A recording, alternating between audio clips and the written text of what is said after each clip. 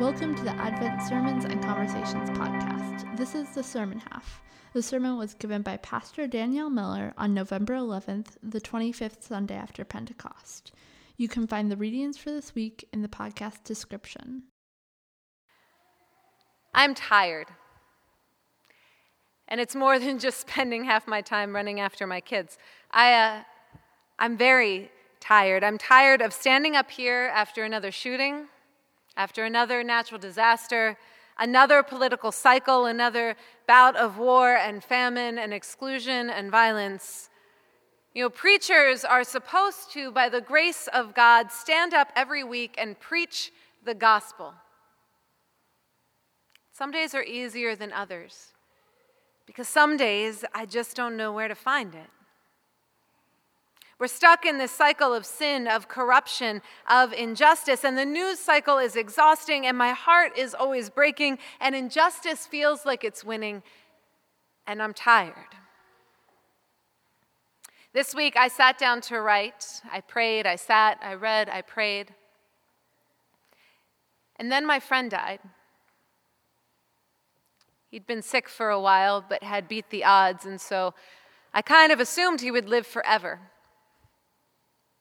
But as you know, that is not the way it works. He'd been through the ringer in his life, but no matter the circumstance, he always had God's praise on his lips.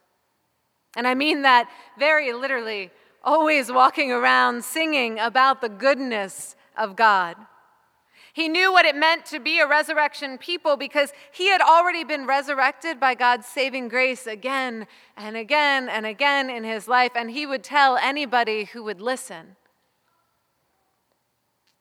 And now he experiences that same truth in death. His life reminds me that though I am tired, God is not. And that good news is worthy of praise. It's the good news that puts the words, praise the Lord, oh my soul, on the lips of the psalmist despite the heartache of the day. It's the good news that reminds us that God is not finished with us yet. God is not tired of doing what is right. It's all right there in Psalm 146. God is executing justice for the oppressed, giving food to the hungry. God is still setting the prisoners free, lifting up those who are bowed down, loving the righteous. God is watching over the stranger, the widow, the orphan. God is still combating what is evil and sowing what is good. This is the God we serve, not only in the days yet to be, but now. This is our God who never tires. Our God who, no matter the circumstances, is worthy of praise. When we read the story today of Jesus in Mark, we get a glimpse of God's character, of God's persistence. Before our reading today, in this same temple courts, ostensibly during the same day of teaching, a young scribe asks Jesus, "What is the most important commandment?" The scribe answers his own question, and Jesus affirms it. You are to love the Lord your God with all your heart, with all your mind, with all your strength, and to love your neighbor as yourself. Jesus then continues to teach, admonishing a religious and political system run by a few wealthy folk, a system that oppresses the poor and lifts up the elite. He calls out the scribes who devour widows' houses, but do so with lengthy prayers to make their actions holy. You see, often when a man died, the handling of his estate was given to the scribes because that would just be too much work for a woman, and a widow nonetheless. The scribes then received a percentage in return, and it was not uncommon to experience embezzlement and abuse. This is not a theoretical teaching of Jesus. The system is broken and the poor are being taken advantage of, and it is not right, and it is not God's will.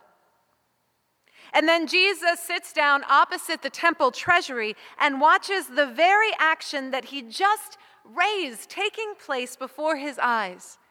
as a poor widow comes forward and gives her last 2 coins.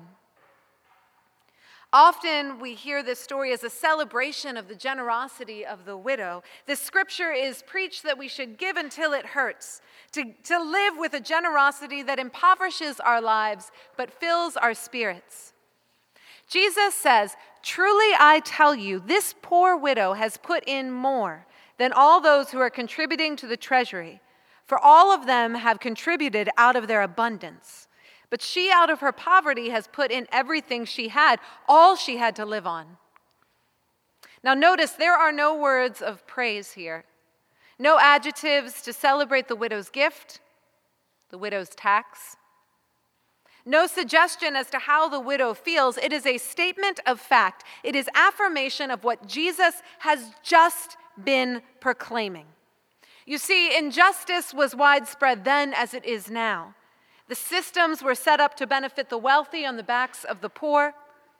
Whether it's 1st century or 21st century, sin is real and systems are broken and folks are tired, but God is not. It is not God's will for God's people to be destitute or suffering. God does not do this. We do it ourselves. We do it to each other. And Jesus here shows us the tenacity of God. He shows us what it is to love God with all our heart, with all our minds, with all our strength, and to love our neighbor as ourselves. After Jesus makes these observations and speaks out against injustice, even though it puts him in danger, he leaves the temple for the last time. His next interactions with his powers and principalities will be during his trial and execution. He is killed for the greatest commandment. He is killed for love. Love refuses to exploit one's neighbor. Love stands with God, and in standing with God, stands with God's people. Love cannot be commodified. Love does not allow injustice to go uncontested.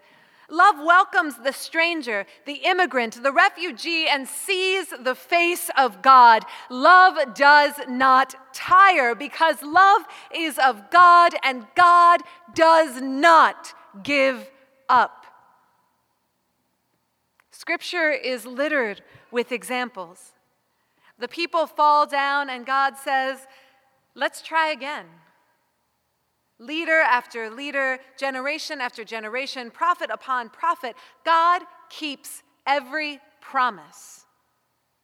God continues to love in truth and action no matter how often we get it wrong.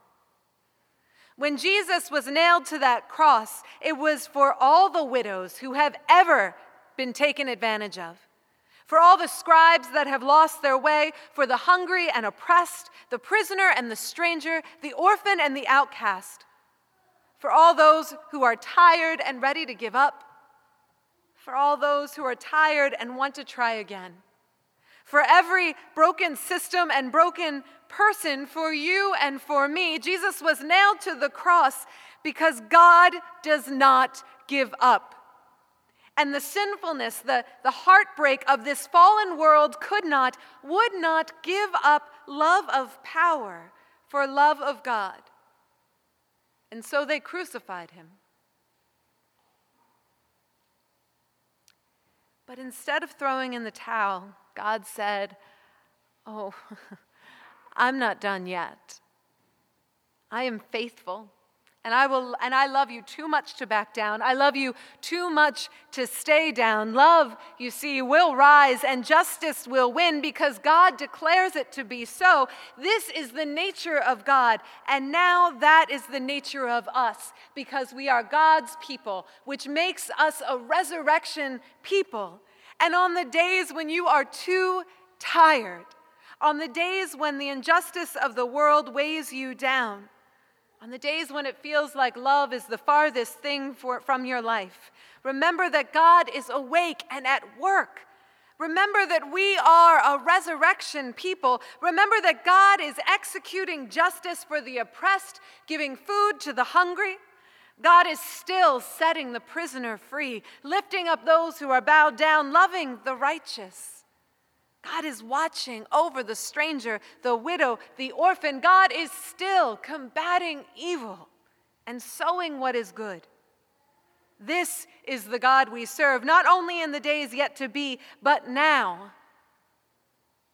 And God is waiting for us to join in, acting not from our own well of strength, because without God we have none, but acting out of God's love. And out of that unending spring, God calls us, when we cannot find the good news, to be the good news in the world, partnering in the work of the gospel, the work of justice, the work of love, the work of God. Amen. Thank you for listening. You can find us online at adventnyc.org. Our services are 9 a.m. and 11 a.m. in English and 12:30 p.m. in Spanish at 93rd and Broadway.